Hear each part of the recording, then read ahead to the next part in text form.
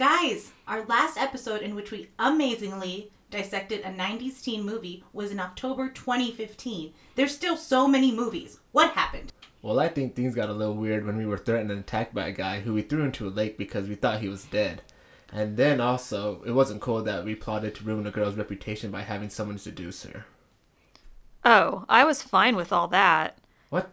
But I got really freaked out when we made wagers that involved incentivizing guys to date girls that they never even noticed, and also that they kept falling in love with. Or when we participated in a perfectly choreographed prom dance. What was up with that?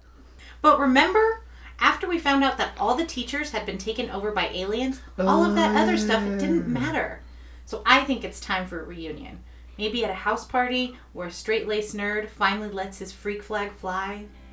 If any of the above scenarios are something you think is worthy of further discussion, then the new episodes of I Know What You Watched in the 90s beginning on Tuesday, May 7th might just be for you.